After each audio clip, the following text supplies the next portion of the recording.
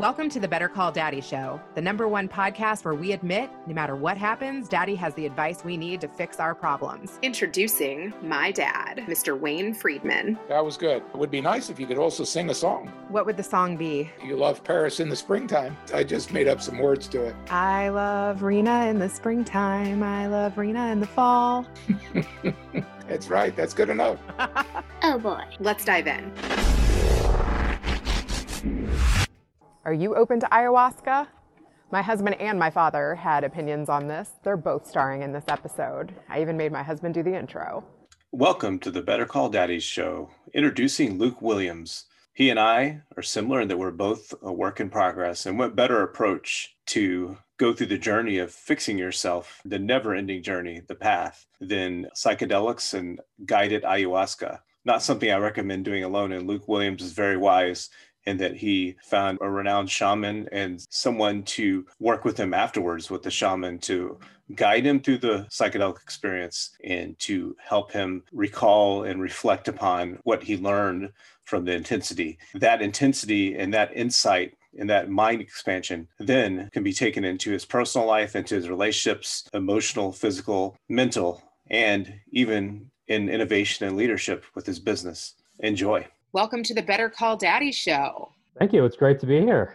Absolutely. Looking forward to it. One thing that jumps out here is that you said you saw yourself die. Let's talk about that. So right to the worst part of ayahuasca. A lot of times when people talk about ayahuasca, they talk about having an ego death. So I knew that there would be some sort of dark and gloomy experience, but I was not prepared when it happened to me.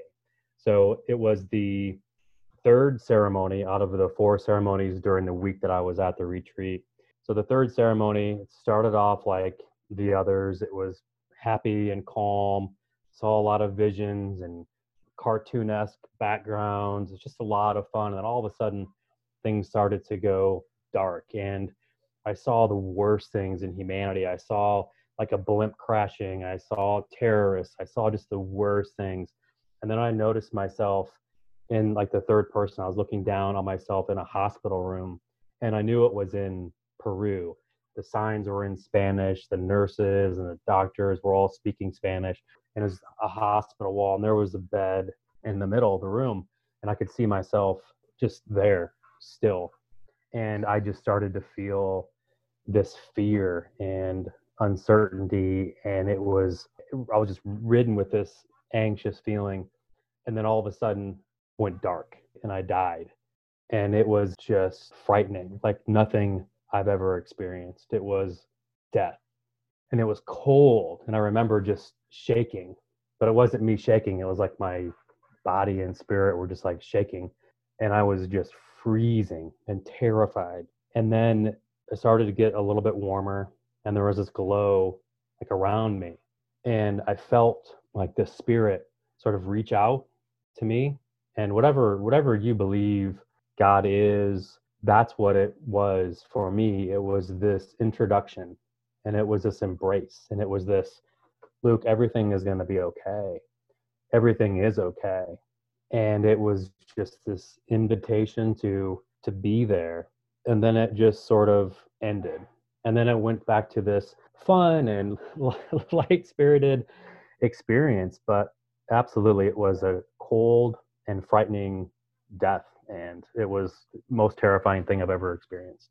Were you spiritual at all before this? No, not at all. I did not grow up with religion. My grandparents and some of my family are Catholic, but I didn't have a religious or a spiritual upbringing. So I really hadn't had any experiences or introduction into any type of spiritual experience. Were you trying to accomplish that at all? No, I was not. That's a really good question. I was not. So when I was on my way to Peru, I had rehearsed what my intentions were. I had to think about, what am I going to do very specifically? And it was important for me to be as specific as possible. So I repeated my intentions to myself, and I wrote them down, and I rehearsed them.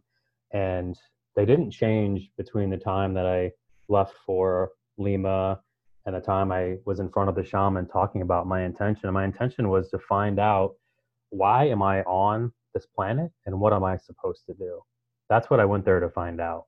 It had nothing to do with anything spiritual or anything like that. It was much more of an internal quest and about self-discovery, self-confidence, self-esteem. It was all really internal for me.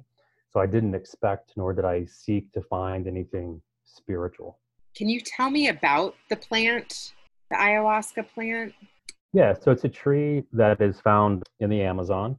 They take two parts of the tree. They take the leaves, which contain the DMT, and then they take part of the branches, and that is the MOAI. So it's the inhibitor that prevents you from metabolizing the DMT. So in order to take it or drink it like a tea, you have to be able to stop the metabolism of the DMT. So those two parts combined create some additional hallucinogens as well. So the DMT is in the leaf, and then some of the other parts of the plant brewed together over hours and hours create a tea that they call ayahuasca. Are there any health risks to taking it? So there are people that die.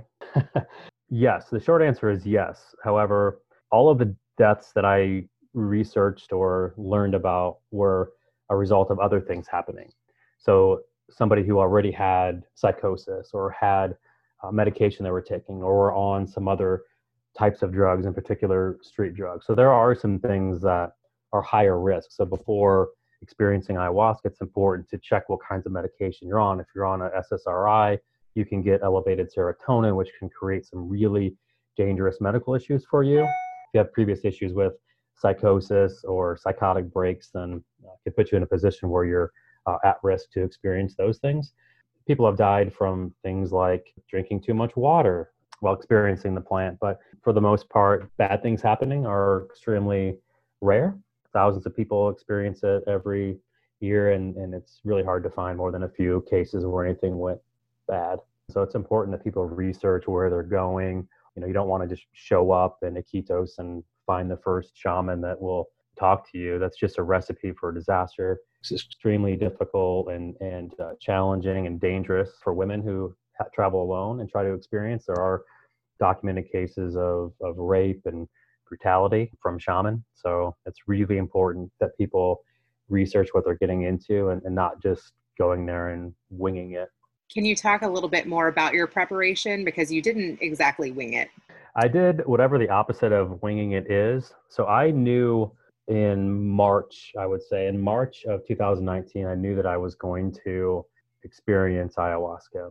So I spent a lot of time researching where I wanted to go. And I knew pretty quickly that I wanted to go to the Amazon. And I knew pretty quickly that I wanted to go to Iquitos. So from there, I wanted to make sure it was authentic experience and that it was a safe experience. I researched the different centers that offered the experience. So there was the planning of where to go and who I wanted to interact with. So there was that piece. The more difficult piece, which to me was as important, if not more important, was the physical preparation and the sacrifice for the plant and for Mother Ayahuasca, as it's often called. And that preparation includes things like dieta, which is essentially a diet that prepares one for ayahuasca, sort of a pre-cleanse. So that includes limiting salt, limiting sugar, and even limiting things like sex and violence and social media. So I abstained for quite a while. I changed my diet for months leading up to the experience. I practiced Spanish more than I was previous to that. So I really took it very seriously from a dietary perspective, from a mental preparedness perspective, and also just researching the heck out of what I was getting into. Where did you research? So I looked all over the internet. I found Reddit to be a mixed resource. There were a lot of really good bits and pieces of information on Reddit, which led me down paths for more information. And there was also just a lot of craziness that was happening on Reddit. But I found Reddit to be a good resource once you sort of filter and distill things down. And then I looked for documentaries online. There are a lot of people on YouTube, for example, that talk about their experiences. And I didn't want to get too far into what they experienced because I didn't want that to shape what I expected. I wanted to go in without any expectations. I wanted to go in with an intention, but not any expectations. I didn't want to be let down. I didn't want to try to force something to happen that wasn't naturally going to happen. So I think that's a very important element, to not go in with expectations, but just go in with intentions. Do you think that there's a difference in doing it in Peru versus in the States? Absolutely. Yeah, I think the experience of being that far out of a comfort zone is important. I think that amount of sacrifice and being among the culture, I think, is super important. And I think that had I just gone to Florida or Kentucky or some of these other places where the churches exist, I think it would have been more isolated around just the experience of ayahuasca and not about the journey of the entire experience. And for me, that was really important, to learn about the culture, to learn about the people in the community, to have conversations, to experience the restaurants, to travel. All of these things to me was very important to experience as just the whole view of ayahuasca, not just as a psychedelic, but as an entire experience. What was it like when you stepped off the plane? Was it your first time going? It was my first time leaving the country. So yeah, I had never left the country. So I'm from Iowa originally. I'm a rural kid. I'd never done any psychedelics, no mushrooms, none of that. And here I was on a plane to Lima. Let me tell you this. So I left from Atlanta to Lima, and I board the plane. I'm like the last one on the plane. So I'm on the plane. Within a few minutes of everybody on the plane, like some craziness breaks out in the back. And there's just some chatter, and then it becomes louder chatter. And then there becomes a little bit of like yelling and arguing. I'm like, oh my God, what is going on? And then people have their cameras out and they're pointing to the back. I'm like, what in the hell is going on? Eventually they tell us to deboard the plane. So I'm off the plane and everybody's like, what in the hell is going on? So I'm off the plane. I just sat sort of in a corner of the airport and I thought to myself, I was like, I'm not supposed to be on this plane. Like, I'm just going to stay in the States. I'm not going. There is no way. And I found out from people talking that there was a gentleman in the back of the plane who was claiming that the passenger next to him had kidnapped him and was holding him hostage and was taking him to Peru to sell this guy. So this guy is freaking out and yelling. And I'm like, I'm not even supposed to be on this plane. I'm just going to go home. So I called my wife and I'm like, I'm not going to Peru. I'm just going to hang out in Atlanta for a couple of weeks and I'll see you later. And something in me just said, you know what, you've come this far. It'd be comfortable to stay home. You just need to go. So I got back on the plane with everybody else except for the one crazy guy. And there I was on the way to Lima. It was crazy. Absolutely crazy. Was that guy getting trafficked? I have no idea. I know the police showed up and, escorted him and somebody else off the plane. It was quite the scene. That's wild. You definitely don't see that every day. No. Yeah, Lima's a really cool place, though. So I got to Lima, and again, I had never been out of the country, so I wasn't exactly sure what to expect. I expected it to be like most cities, and in a lot of ways it is. It's like a New York or Detroit without any money. So I got a cab. I arrived at 4 a.m. That's, middle of the night. I'm just trying to get to the hotel. The taxi picks me up, and we go through these back alleys. I was convinced that I was about to get murdered. So I'm in the back of this cab and I've got my phone out and I'm filming everything because I'm just waiting for this dude just to turn around or stop the car and just murder this poor white kid from Iowa, right? So I'm just terrified. And then we pull up to the hotel after about a half-hour ride. And then I get to this hotel and they don't speak any English. So no matter what anybody tells you, be prepared to speak Spanish, and certainly when you're in Iquitos. But I get checked in and I go up to the hotel room and the lights don't turn on. I'm like, what in the hell is going on? These lights don't turn on. So I go back to the front desk and ask about the lights, and you have to have the key card inserted into the keyhole in order for the lights to work. And that was just this strange stuff. And then the other thing that was really strange, the other parts of the world do this, but I wasn't prepared for this, that in the toilets in Peru, you cannot flush your toilet paper. So there's a small trash receptacle next to the toilets in order for you to dispose of the used toilet paper. So I spent about a week and a half in Lima, and every day I just walked another block or two. And then by the third or fourth day, I was, several blocks away from the hotel, and I had gotten in a couple of Ubers, and I had, explored just a little bit more, which to me was exactly the right way to do it. So there are a lot of really interesting parks, historical city center was fantastic. The ceviche was incredible. Some of the best food I've ever eaten. It was a whole new world for me being in Peru. And then it only got more strange when I made my way from Lima over to Iquitos. The airline that I bought my ticket for from Lima to Iquitos, in the course of the time for me securing my ticket to the time I took my trip, the airline had gone bankrupt, had gone under, and had stopped servicing. So I go to the desk. I'm like, okay, here's my ticket, this airline, here's my confirmation number, all this stuff. And they're like, there is no airplane. Like, this doesn't exist. And of course, my limited Spanish and their limited English, we couldn't quite figure out what the hell we were saying to each other. What do you mean there's no plane? Like, that doesn't make any sense to me. No, there's no plane company. Like, what do you mean there's no company on the plane? No, there is no airplane. This ticket doesn't even exist anymore. You can't even fly on this airline. So I had to find another airline, and it was nuts. And I traveled alone. I'd asked a couple friends to go with me. I asked my brother to go with me, but nobody wanted to go. So I was absolutely flying solo. But I'll tell you that is what I would recommend anybody who's going to go to Iquitos, or whether you're going to do ayahuasca in Iquitos or near Cusco. So wherever you're going to go, I would highly recommend going alone. So when I was in ceremony, there were a few couples that were there. There was one couple from Portugal, another couple from the UK. And what I would have been really concerned about had I been with a friend or a wife is being really concerned about the other person, because the person that you're with is experiencing purging. They're vomiting, they're crying, they're screaming, they're yelling. And I would feel really concerned about the companion. I would probably would have had a much more distracted experience. So I would absolutely recommend that people go alone. But who took care of you? So there's a facilitator there who spoke enough English. So the facilitator, watches over the participants, and, the shaman certainly looks after participants more spiritually. So the shaman, if they notice a dark aura, a dark energy, they'll go over the person, and, they've got Icaros, which are these songs they sing, these chants they sing, and they use tobacco as a sort of a calming agent, or they'll use some citrus for calming agents. And they'll, try to bring somebody out of a dark experience if somebody's having a really dark experience. So the shaman is there to help control that aura and that energy. And then the facilitators are there in case, you need to help to go to the bathroom, or, you're feeling concerned or scared. So there are facilitators that were there. Did you learn any new chants? Ayahuasca, ayahuasca, ayahuasca. That was it. Yeah.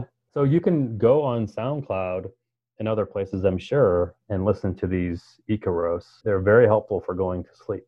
And they are from 20 minutes to hours long. And I'll tell you, when I was experiencing ayahuasca, there were times when I was just sitting there and just listening to these chants, and I'm just like pumping my fists and just enjoying it and just taking it all in, and just really beautiful music. So it was beautiful. Sometimes minutes felt like hours, and sometimes hours felt like minutes. Time was a really strange thing. This sort of spatial distancing was all weird. The visual effects were crazy. It was hilarious in some moments. This is very difficult to explain, but ayahuasca for me presented itself, and a lot of people say Mother Ayahuasca. So she presented herself not in the form of a person, but very much just a spirit. So when I say that she talked to me, or said jokes, or told stories, or asked me questions, or answered questions, it wasn't that I heard a voice. It was that I just felt that I was being asked something or answered something. So I would ask Mother Ayahuasca a question, and she would answer it. It wouldn't be her answering it. It'd be me just sort of answering myself. Or when I heard jokes, it wasn't actually words that were put together for a joke. It was this sense of humor that I felt and responded to with just this joyous laughter. Do you remember any of the questions that you asked Mother Ayahuasca? Yeah, I asked her repeatedly, why am I here? What do you want me to do? Whenever I would go down sort of a dark path, I would ask her why. I don't understand why I need to see that. I don't need to see these things. Nobody should see these things that I'm being forced to see. And she would just say, you need to. It wouldn't be an explanation, but just I needed to. It was intense, very intense. And one thing that I committed to when I was there was that I would write a book about the experience, because it is very difficult to talk about it and have it be understood. So I feel like if I put it on paper and write about it in sort of a technical narrative, and also just my story about what happened and what I experienced. And I think it'll be a nice resource for people who maybe haven't traveled a lot or who haven't experienced ayahuasca or other hallucinogens. I think could be a really interesting resource. And because there's nothing like that I could find. And I looked for it. I looked for books and answers on, what to eat and, what to expect. And, even though I didn't really want expectations, part of me was really curious about what I was getting into. And tell me how your curiosity about ayahuasca began. So I had heard about DMT from Joe Rogan. So that got my interest peaked. And I, was just curious about the drug. And I had begun reading about the benefits for people who deal with anxiety and depression and uncertainty and doubt and a lot of other issues. And I had a pretty rough 2018 and a pretty rough 2019, including, my cousin getting murdered and just some other really good friend of mine who died way too young. So I had a really rough time. And I was also professionally in a place where I wasn't really sure what I wanted to do. Things were just really, really tough. And I'd written a book a couple of years ago and had sort of begun to sort out anxiety, but I hadn't really hit it head on. And I knew that this would provide me an opportunity. Ayahuasca would provide me an opportunity to really hit that stuff head on and to learn about why that's affecting me. Like what is it inside myself that is affecting my relationship with friends and family and with myself, which is probably the most important thing. What's affecting my relationship with myself, and why don't I appreciate and love myself in the way that I should? And did you receive answers? Oh, 100%. Yeah, absolutely. So on the first night, I asked, why am I here? What am I supposed to do? And that was answered really quickly, that I'm here to appreciate the small things. And that, and she showed me these images of my daughters growing up, and images of my wife and me together, and images of my family, and images of my house, and images of my dogs, these images of these small things that collectively are really big, but individually really small. So she showed me all these small things, and I knew what she was saying was that I need to appreciate all of these things that I already have and stop worrying about all this shit that I could have or that I think I want to have. That was a humongous lesson for me. And then the other thing was that I'm on this earth to help entrepreneurs and to help mentor and to help coach other people, and not for money, right? Like money happens, that's cool and everything, but I came out of there with clarity that that's exactly what I'm on this earth to do, is to help other people. And not everybody that was in the ceremony had the same outcomes. I mean, some people felt they didn't have anything that they accomplished or any new clarity. But I would say half of us did, and the other half just didn't. They experienced something, but it wasn't nearly as clear. And another interesting thing that I experienced was really what I didn't experience. So a lot of people experience purging, which is, vomiting and this diarrhea that is ridiculous. And everybody in the ceremony, and I didn't. I was sweating and crying and laughing and purging in that way, but I didn't have the traditional purge that other people had. And I asked the shaman, why didn't I experience that? Did I do it wrong? Did I not clear my body the right way? Am I not ready? What is the reason? And he said, we saw you and we saw your energy and your aura, and it was all very balanced. And you had a very healthy relationship with Mother Ayahuasca. Your energy, your chakras are all aligned and centered. So you just didn't need to do that. You didn't need to purge. You didn't have the blockage that other people had. You were ready for that relationship when you got here. The people who didn't experience what you experienced, do you think that they will attempt to do it again? Yeah, I think so. I think it was very clear, the people who did not experience the same thing, that they felt like they missed something. I would say that most of the people that were there will return. My husband has lived on a mountain where people open up about their experiences and do a lot of sharing, and maybe he can delve a little bit deeper into what some of those stories were, and then ask you the questions he has about interacting with a shaman. Okay, cool. So this is Will. Hey, Will. My closest experience to something like this was in New Mexico with a Native American church meeting, which is structured. There's a ceremony and there's a certain time that you're allowed to get up, and if you need to get up, and the other times that you respect and you sit there. Is the ayahuasca ceremony the same? So the center that I went to was pretty well structured. At least we knew the nights that we were going to experience ayahuasca. We knew the nights a shaman would be there, and we knew the nights that we weren't going to. So I was there for 7 days, and 4 of those nights we had ceremony, and they started roughly about the same time, and we knew they would happen in the evening. So the day following this ceremony, we all shared as a group, and we talked about what our intention was, those that wanted to. It was pretty well structured, but they also have this concept called jungle time, which you don't really wear a watch or care what time it is. You just sort of show up and people are there, or you wait for them. I can definitely appreciate that. When I lived for 2 years in New Mexico, I didn't carry a watch around, and I was familiar enough with fall, spring, winter, and summer when noon was based on the sun and what position it would be based on the season, and even got to the point at night looking at the stars, I knew what time it was. And that was only within 2 years. So the shaman, what they experience at a very young age is that once they're identified by their community as being a potential shaman, they are effectively thrown out of the community into the jungle, and they have to survive on their own with very limited resource from a young age. We're talking 7, 8, 9 years old. They're thrown into the jungle and they survive, and then they have to practice the craft for decades before they're even recognized as a medicinal shaman in the community. It's just amazing stuff, what they go through just to be able to have these ceremonies. How long were you in Peru for? Only for 3 weeks. The retreat was, for the most part, a week. I had arrived in Iquitos a few days before that, just to sort of get in a good place for myself and be isolated and just sort of think through my intentions and be prepared. So there isn't a structured preparation other than the day you get there.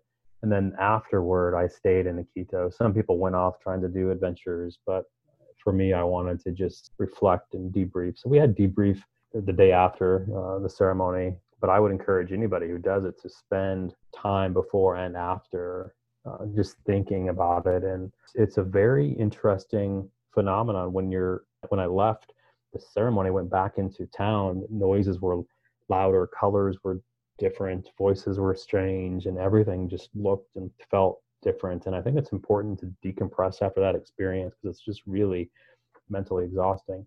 Did someone coach you on this preparation? When I hear about what you did, I mean, that's a great idea. And if I were to partake and go on this journey, I would definitely take that very seriously, both physical, mental, and spiritual cleansing. There's a lot of it online. Wherever you select to go for your ceremonies or for your experience, that place has a guideline of things that they ask that you do just to make the best experience possible. So I took that information, and then I took some information from people that were on Reddit that sounded like they had a good experience, and I wanted to try to replicate that type of experience. So I followed a lot of what they did, and I wanted to be as authentic as possible for the whole thing. I don't think there are any hard and fast rules. There's certainly preferences that the shaman have, but for me, I wanted it to be as authentic as possible. So I went sort of to the extreme of, I'm just going to do it exactly textbook and use this as close as I can realistically get. I really do feel like that made a really big difference in my experience. I believe it. And I believe that you must have gotten a lot more from this because your intention going into it is so powerful. I read Michael Pollan's book. I believe it's called Change Your Mind. It's about psychedelic experiences, and what I've listened to with various podcasts that he's been on, it's all about set and setting. And that is not just set and setting that very moment. It is also your mental state leading up to it and physical state. And since you took that so seriously and were careful about it, I can only imagine that you reap the rewards from that. That's amazing. That's inspiring. It's interesting because you were able to somehow measure your experience and get a grasp that it really helped. I think it was a combination of the conversations with the rest of the group, the conversations with facilitators, but a lot of it was just me reflecting and my cabin by myself and just really thinking about what I had seen and what I had experienced and the conversations I had with Mother Ayahuasca that really helped me identify this clarity and clarity. I don't know that I knew what it was before exactly, but clarity to me now is just, it's not so much narrow as I used to think of it as before. It's really much more expansive. Yeah, I came out of it with a really clear idea of who I am and why I'm here. And that's why I went, because I didn't know what the hell I was even doing here. Like I was floating. I certainly had goals, and I had written a book about being productive and prioritizing time and aligning yourself with vision. So I talked all that stuff, but I wasn't really experiencing the kind of focus and clarity that I now know that I needed. And that's what I sought, and that's absolutely what ayahuasca delivered for me. That's amazing. And I'm not sure if Rena already asked you, but I'm curious, is that you actively sought out that you wanted to go to the jungle in Peru and take ayahuasca? That was something that you actively went after. It's not something where you were seeking and then suddenly this appeared as an option. You decided you wanted to do this. Is that what it was? So, I'd certainly known that I had some issues with feeling of floating around and sort of this aimless feeling. And I had also known that I struggled with some anxious feelings and anxiety and some other negative thoughts. So I knew that I had to fix that. And I wasn't really sure how or how to even approach that.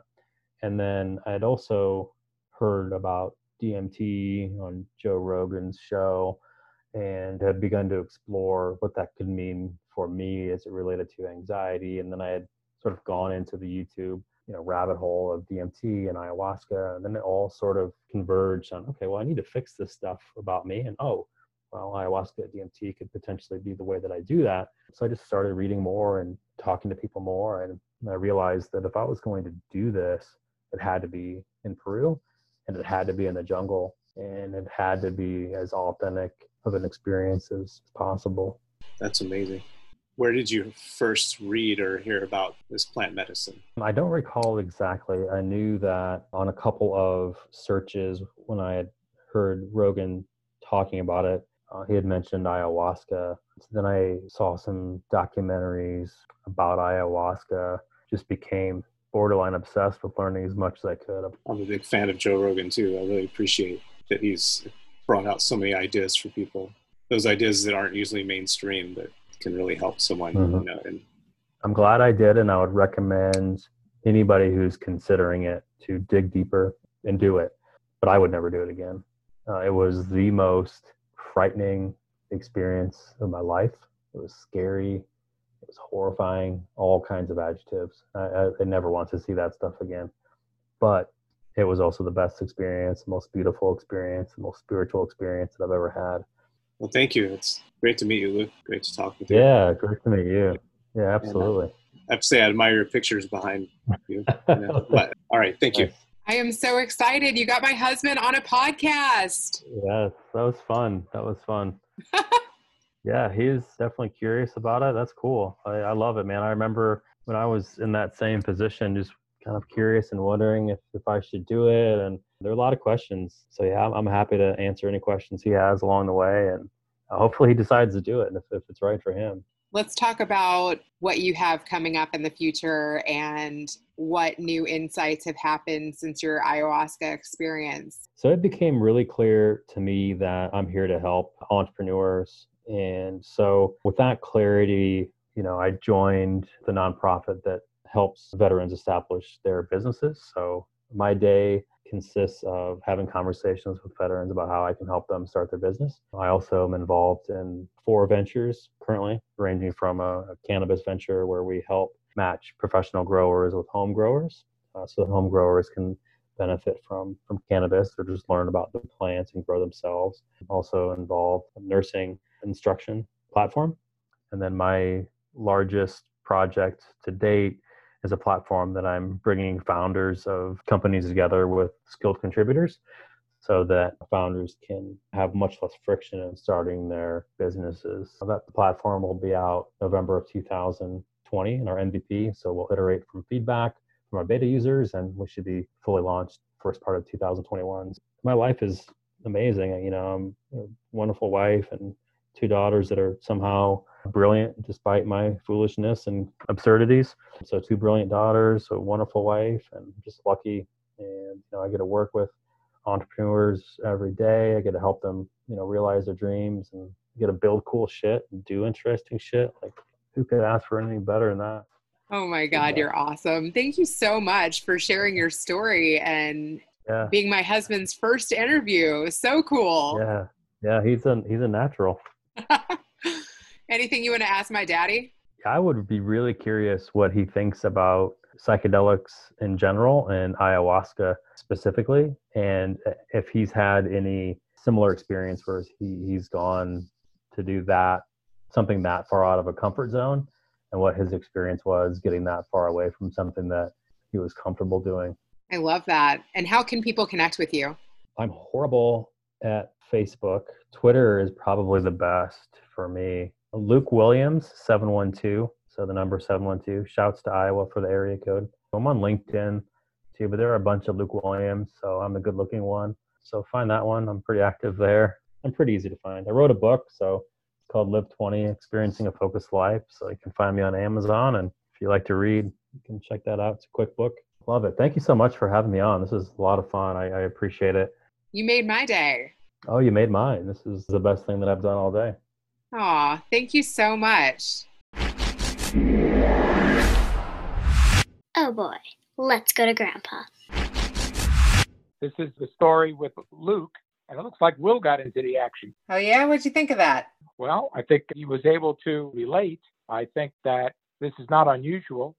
Everybody on Earth asks themselves the same question at some point in their lives. What am I doing here? Even my grandfather, just before he passed away, who'd been here 96 years, he says, I've lived 96 years and I still don't know why I'm here. The truth of the matter is that we have all different philosophies of what we're supposed to do with our lives, and it can change throughout the years, and we're only here for a drop in time, whether it's 50 years, 75 years, 100 years, 120 years. It goes so fast that we're not even sure if we have accomplished everything that we're supposed to, or come up with the complicated answer of what people are really supposed to do. And then, of course, my grandfather, being very religious, was always very close to God and to Scripture, and that we are able to make some type of sense of it if we have some direction. So the funny part is that we're a very primitive being, and to really figure out all the complications of life and really understanding everything that God has put in front of us is sometimes beyond our capability. And we hope to be able to develop and to add to, as we've talked before, to our wisdom rating. But it takes time and a lot of experiences and making a lot of different choices in our lives so that we can base it on something, doing a lot of reading, do a lot of soul searching, talking to a lot of people. These are all helpful tools in coming up with a realization of what we're good at and finding our quest. I watched this show on TV. It's called Naked and Afraid, where two people, a man and a woman, they go out into some part of the world where they have to overcome all the elements, where they're given one thing or two things, and they have to try to survive for 21 days out in the wilderness like a caveman and a cavewoman. It is so difficult to overcome the environment without having real tools, and you have to build yourself a shelter, and you got to find food and the energy to be able to survive. And isn't what this trip is about? When I was 21, a couple of the guys wanted to treat me to all the different drinks that you can have. And wow, you bought me a drink? I'll try one of those. I'll try one of these. I'll try one of those. I'll try one of these. I must have had 21 different types of drinks. And guess what happened?